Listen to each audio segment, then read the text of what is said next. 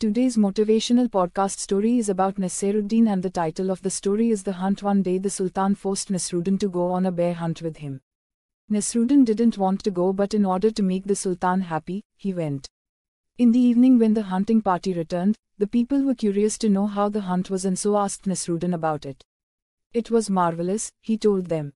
But how many bears did you kill? They wanted to know. None, replied Nasruddin. And how many did you chase? They asked. None, he said again. And how many did you see? They were eager to know. None, he told them. But you said that the hunt was marvelous, said a man. My dear fellow, said Nasruddin, when you are hunting a dangerous animal like a bear, it's marvelous not to come across any.